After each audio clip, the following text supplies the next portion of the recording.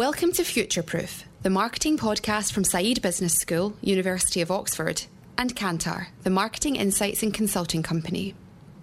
In each episode, we'll have a frank discussion with industry experts to help brands and business leaders navigate the changing landscape of marketing and hopefully dispel some myths and misconceptions along the way.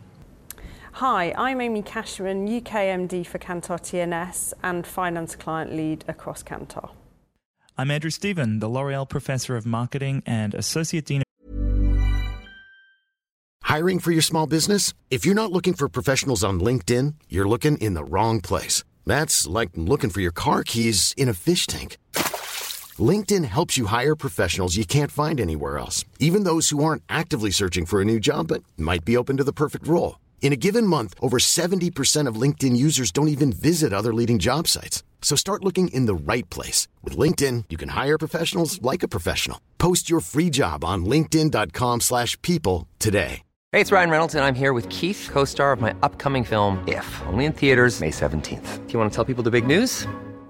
All right, I'll do it. Sign up now and you'll get unlimited for $15 a month and 6 months of Paramount Plus Essential Plan on us. MintMobile.com/switch. Upfront payment of $45 equivalent to $15 per month. Unlimited over 40 gigabytes per month. Face lower speeds. Videos at 480p. Active Mint customers by 531.24 get 6 months of Paramount Plus Essential Plan. Auto renews after 6 months. Offer ends May 31st, 2024. Separate Paramount Plus registration required. Terms and conditions apply if rated PG.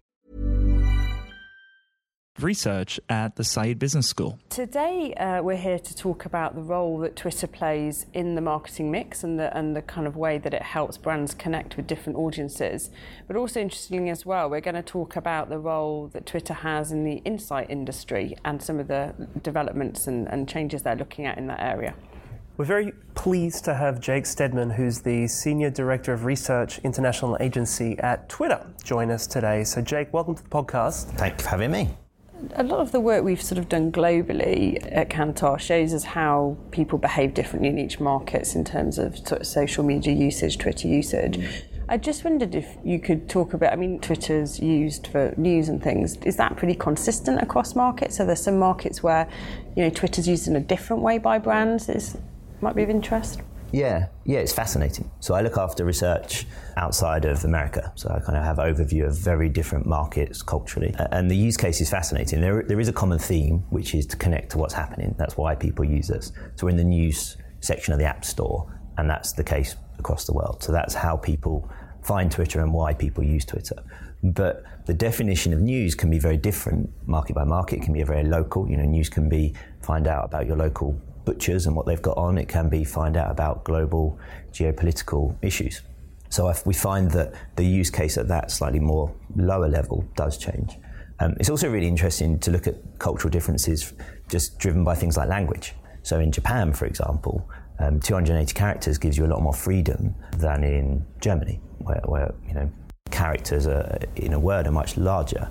So the use case and the way people use the platform is quite different, and it's really fascinating to watch that percolate and how people approach it and what that means they talk about as well as consume. And I guess that's really interesting for any global manufacturers or other clients who want to use Twitter as a medium for a more global campaign to really think about that nuance as they're building it into their mix. Yeah. I mean, it's fascinating. I think ultimately, if you're a brand and you're trying to communicate with customers, you know, Twitter allows you to connect to the conversation that is relevant to your customers, right? So if you're a football fan, you come to Twitter to follow your favorite players and your team and your journalists, etc. But you're also there to hear from Nike and from Adidas. There's a real permission for brands or a desire for brands to be part of that conversation. They have a lot to add, and that is the case internationally, globally. So you're right, but I think that there is always a common thread, which is connect the brand to what's happening. I know you've done some work with media mix modeling in relation to sort of where does Twitter fit into a broader mix. So where does it fit? So what role does Twitter play when we combine it with other media channels? It's interesting. I think it's useful to stand back a minute and think about why people are coming to Twitter. So as I say, people come to Twitter to find out what's happening. That's why they're on the platform, and that means they have this receptivity to hearing from brands. And we find that receptivity translates into campaign results. So we have a global program of market mix modeling, and what we find is that across all of our studies, we see a really strong sales impact. So we have an average ROI of $3.36 for every dollar invested. That's across 44 of our most recent MMM studies. But we also really believe Twitter, it doesn't exist in a bubble. We often talk about Twitter being a bridge, not an island, and we believe in a diverse marketing mix actually delivering the best results. And particularly for us, there's something really interesting about the relationship between Twitter and television. I think from a user point of view, that makes sense as well. I'm a massive Love Island fan, and I love Love Island, but I love Love Island and Twitter. It's so much more fun if you're doing those two things simultaneously. And that, again, translates to campaign results. So when we model the impact of that using MMM, we see as much as a 29% uplift in TV ROI when it's supported by Twitter. And again, that's across a variety of categories, markets, and MMM models. For me, when I think about sort of the multi-channel kind of, social plus whatever else, TV in this case, to me it really does seem about the social gives you that community that enriches the viewing experience. Are there other examples that you guys have maybe found in some of your research of where Twitter works really well with other types of media channels? Twitter works really well with live. So, in that situation, we're talking about live TV, and we're all kind of collectively viewing the same TV show together, globally, if you like. But I think the same applies to watching live sports, for example. Actually, we did a really interesting piece of work where we did some ethnography, where we followed people to go and watch live sports. So we went and watched basketball in the States, football in Japan, various other sports in different markets. And it's fascinating to watch people there watching the game and using Twitter to kind of augment their experience. So in Japan, we saw people watching the goal live, but then immediately getting Twitter and looking at people's commentary about that, what ex-players thought about that, watching the goal again. It's amazing to watch that kind of heighten the experience and the debate they have with their friends who are there at the game with them. And the same with the basketball. It's really interesting when someone scores a basket. Is that what you do in basketball? Yeah, someone does one of those. It's fascinating to watch the emotional intensity. So in that situation, we actually were doing biometric research. And when people do something amazing on the basketball court, there is a heightened emotional response to that. And what Twitter does is maintain that emotional response. So once someone has done something great on the court, your biometrics quite quickly drop back down. But when you're using Twitter, it takes you up there and it keeps you up there because you're reliving it and you're talking to other people about it and you're seeing it from different camera angles. I think it's fascinating to watch how it enhances any kind of live experience. And have you got some good examples of where brands have got involved in those conversations in a kind of a really authentic way on Twitter? Because what you're saying there, they're a nice little community of people who are very much enjoying chatting to each other about Love Island.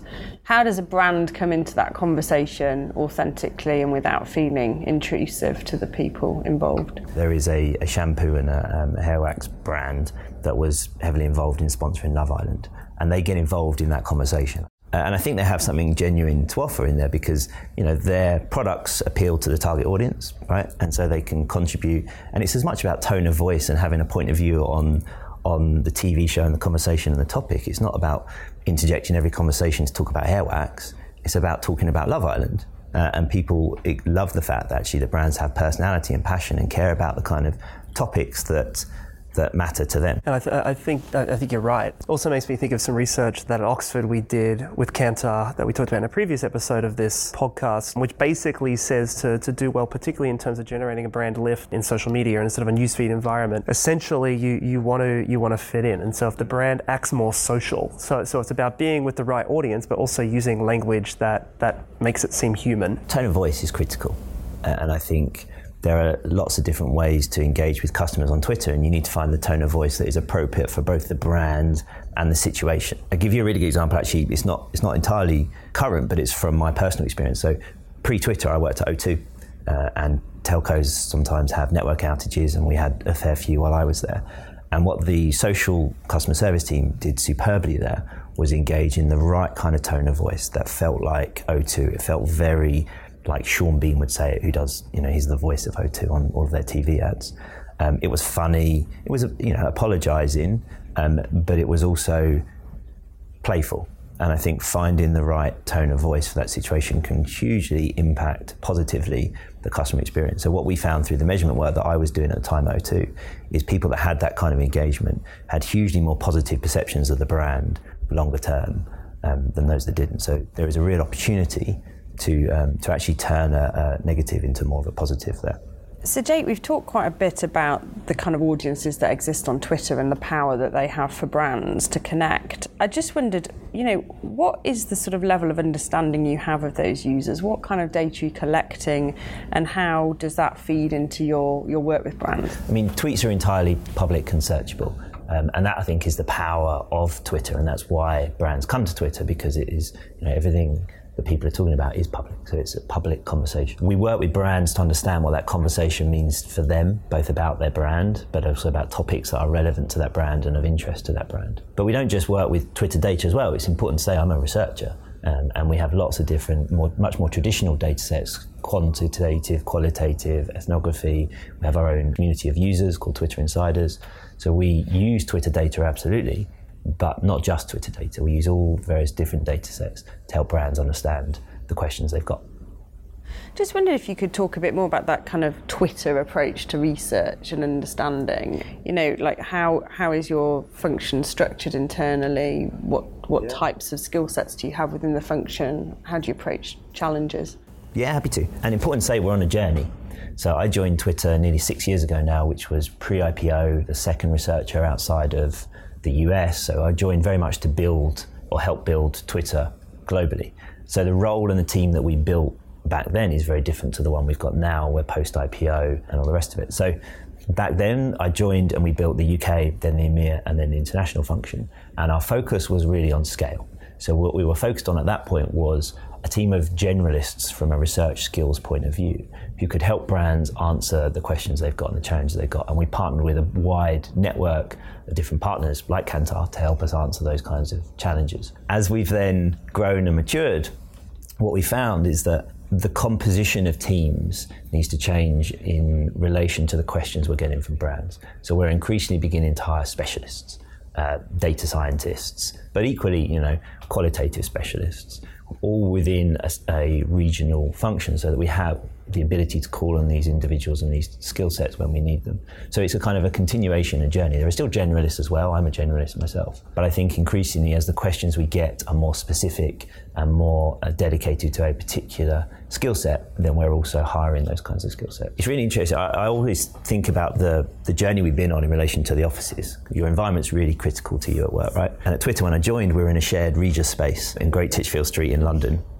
And I don't know, there was maybe 20 of us, and it was kind of scrappy. We were a startup, as I say, it was 2 years pre-IPO. It was a lot of fun and a lot of energy, and we're now nearly 4 years post-IPO in a lovely office in Piccadilly in London, and it's a very different environment. It's still a lot of energy and still a lot of fun, but we've been through a big transition, and I kind of measure that transition by the desk that I've got to sit at the moment. It's an interesting analogy. And if you look to the future, look forward sort of 5 years, I mean, what kind of skill sets do you think you'll need in your role and in your team? It sounds like it's already evolving just over the last 6. And then if we look forward sort of the next 6, what kind of things could you see emerging that you would need? I think ultimately we are a customer-facing research team. So, we're a sales support research team internationally. There are other research teams in Twitter in San Francisco and New York, but my team internationally are sales support. So we work with customers every day. And that means, I will always need a certain set of skills. I will always need people that can interpret data and deliver stories to people and talk to people, understand what people's challenges are, and then help them solve those challenges using data. That will always be a constant. But I think what's changing is the tools that are available to help you do that. And that's always been the case. 40 years ago, we were adapting to new tools and methodologies that were introduced to the market, and we're just continuing to do that.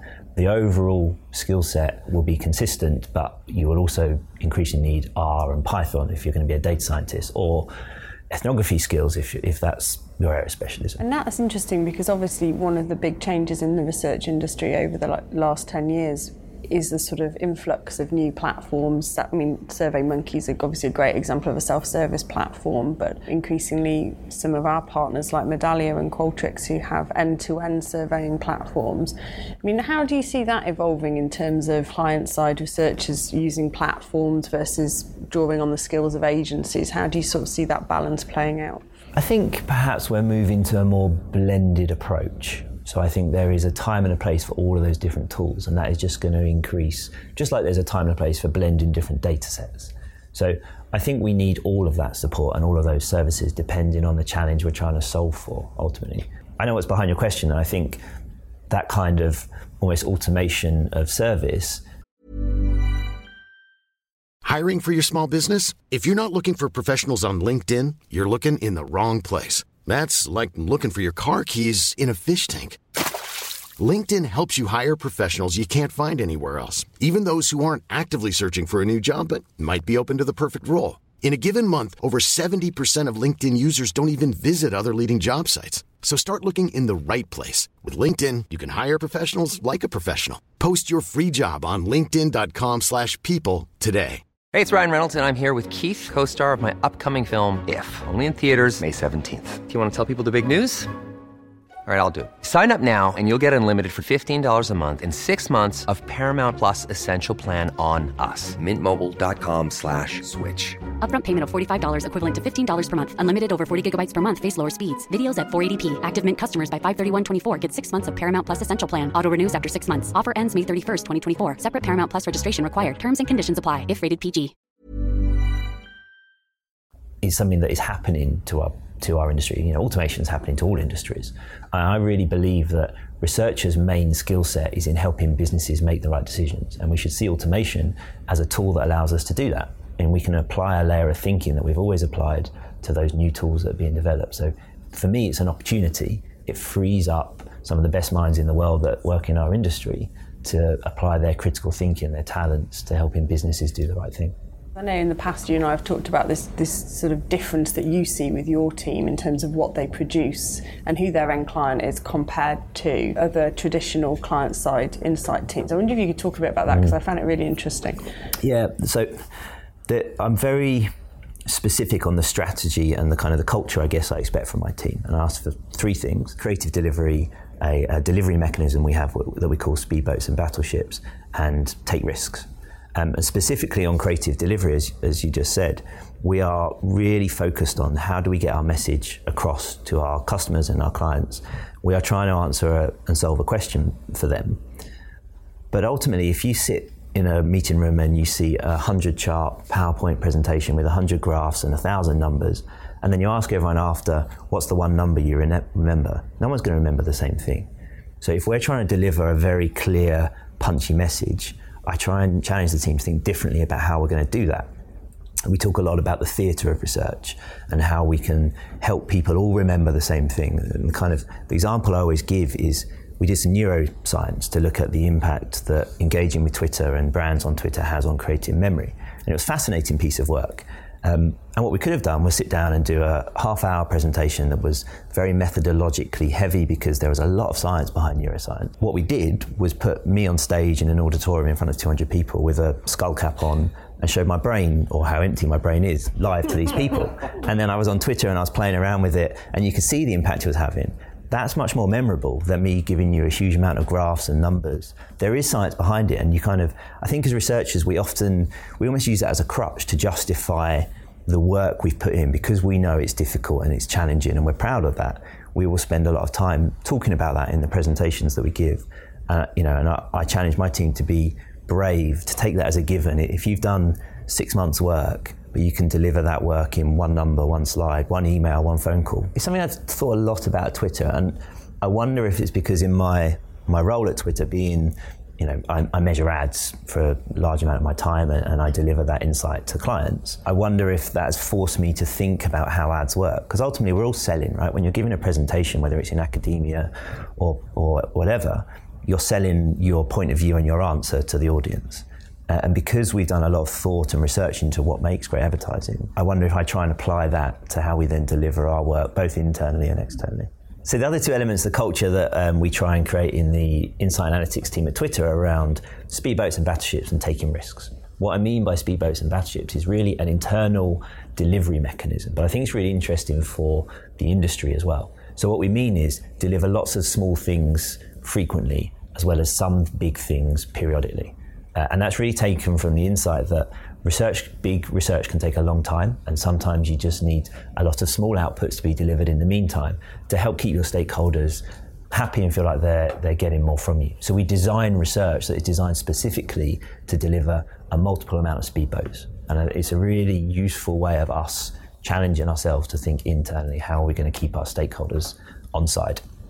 The third thing I ask everyone to do is take risks. I always say that they can't get fired as long as I know about it. In fact, challenge them to get me fired. Because I think when you're really pushing boundaries and taking those risks, that's when you do your best work. And I think it's great to hear that kind of ambition you have for what you guys are doing as a research function. I wonder if you could just talk a bit more about the industry more widely, Jake, because I know you're really active in the industry. You know, you're a member of the MRS and involved in the Delphi group looking to the future. Can you just talk a bit about that and how you see things evolving? Yeah, I mean, it's something we talk about a lot, particularly in the Delphi group, about what kind of challenges the industry has. We've kind of touched on them already, but there's three that I would summarise. The first one is automation, which we talked about, but the industry adapting to the rise of automation, but using it as an opportunity, I think, is critical. I go to a lot of conferences where people are nervous about automation still. And for me, I really don't see that. I see AI and automation purely as an opportunity to free us to do what we're great at, which is interpret data and tell meaningful stories that help businesses make the right decisions. And I think that's something the industry has to really focus on.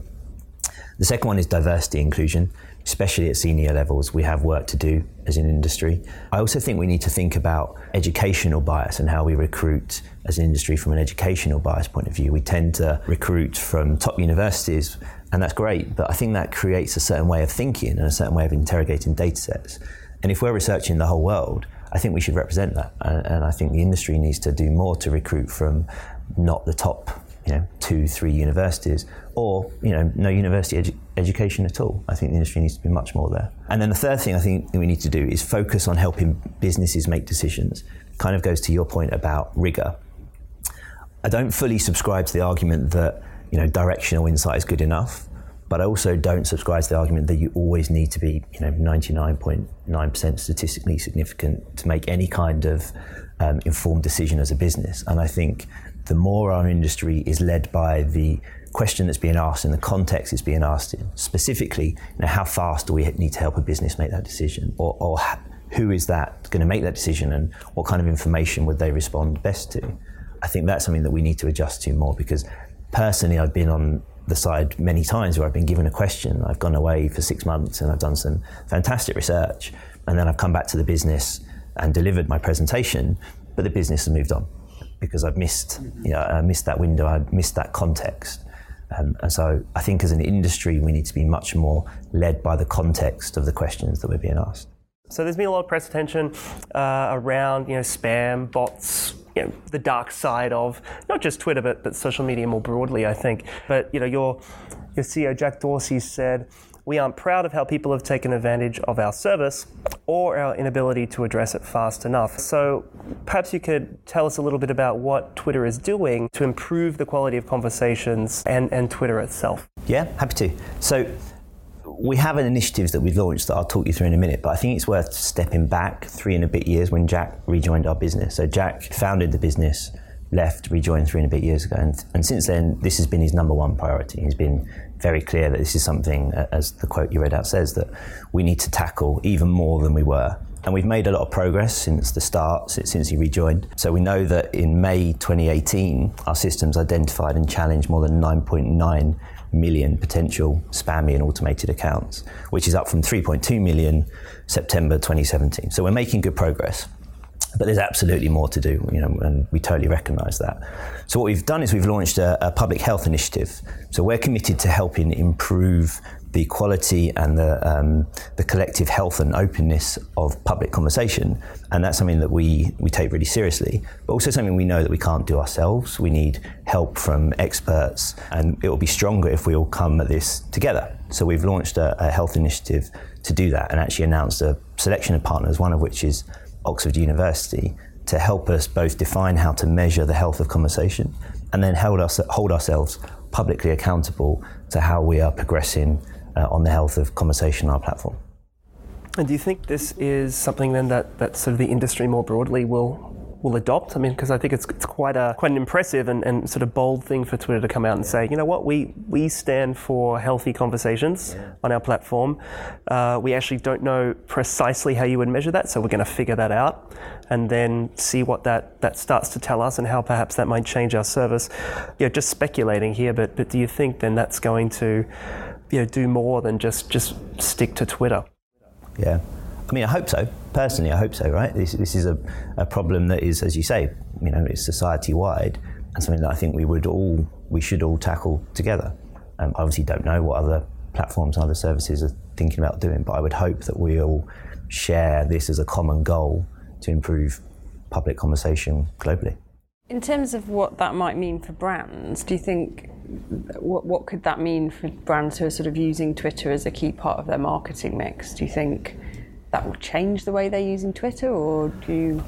I don't think so. I think Twitter is a very brand-safe platform as it is. A healthier public conversation is only a good thing. So I think it will, if anything, it will be a positive for brands. But I don't think it is a negative for them right now. I think people use Twitter to find out what's happening in the world. We're a news source, and brands use Twitter to help connect to that. And I think that will remain the case as the kind of the health of the conversation grows. All of this is net positive for brands, for human beings, right? And what we're trying to do is be very open about how we're approaching it and work together to get to an even better place for everyone. You've been listening to Futureproof, the marketing podcast from Saïd Business School and Kantar. Find more episodes and related content at uk.kantar.com or at sbs.oxford.edu.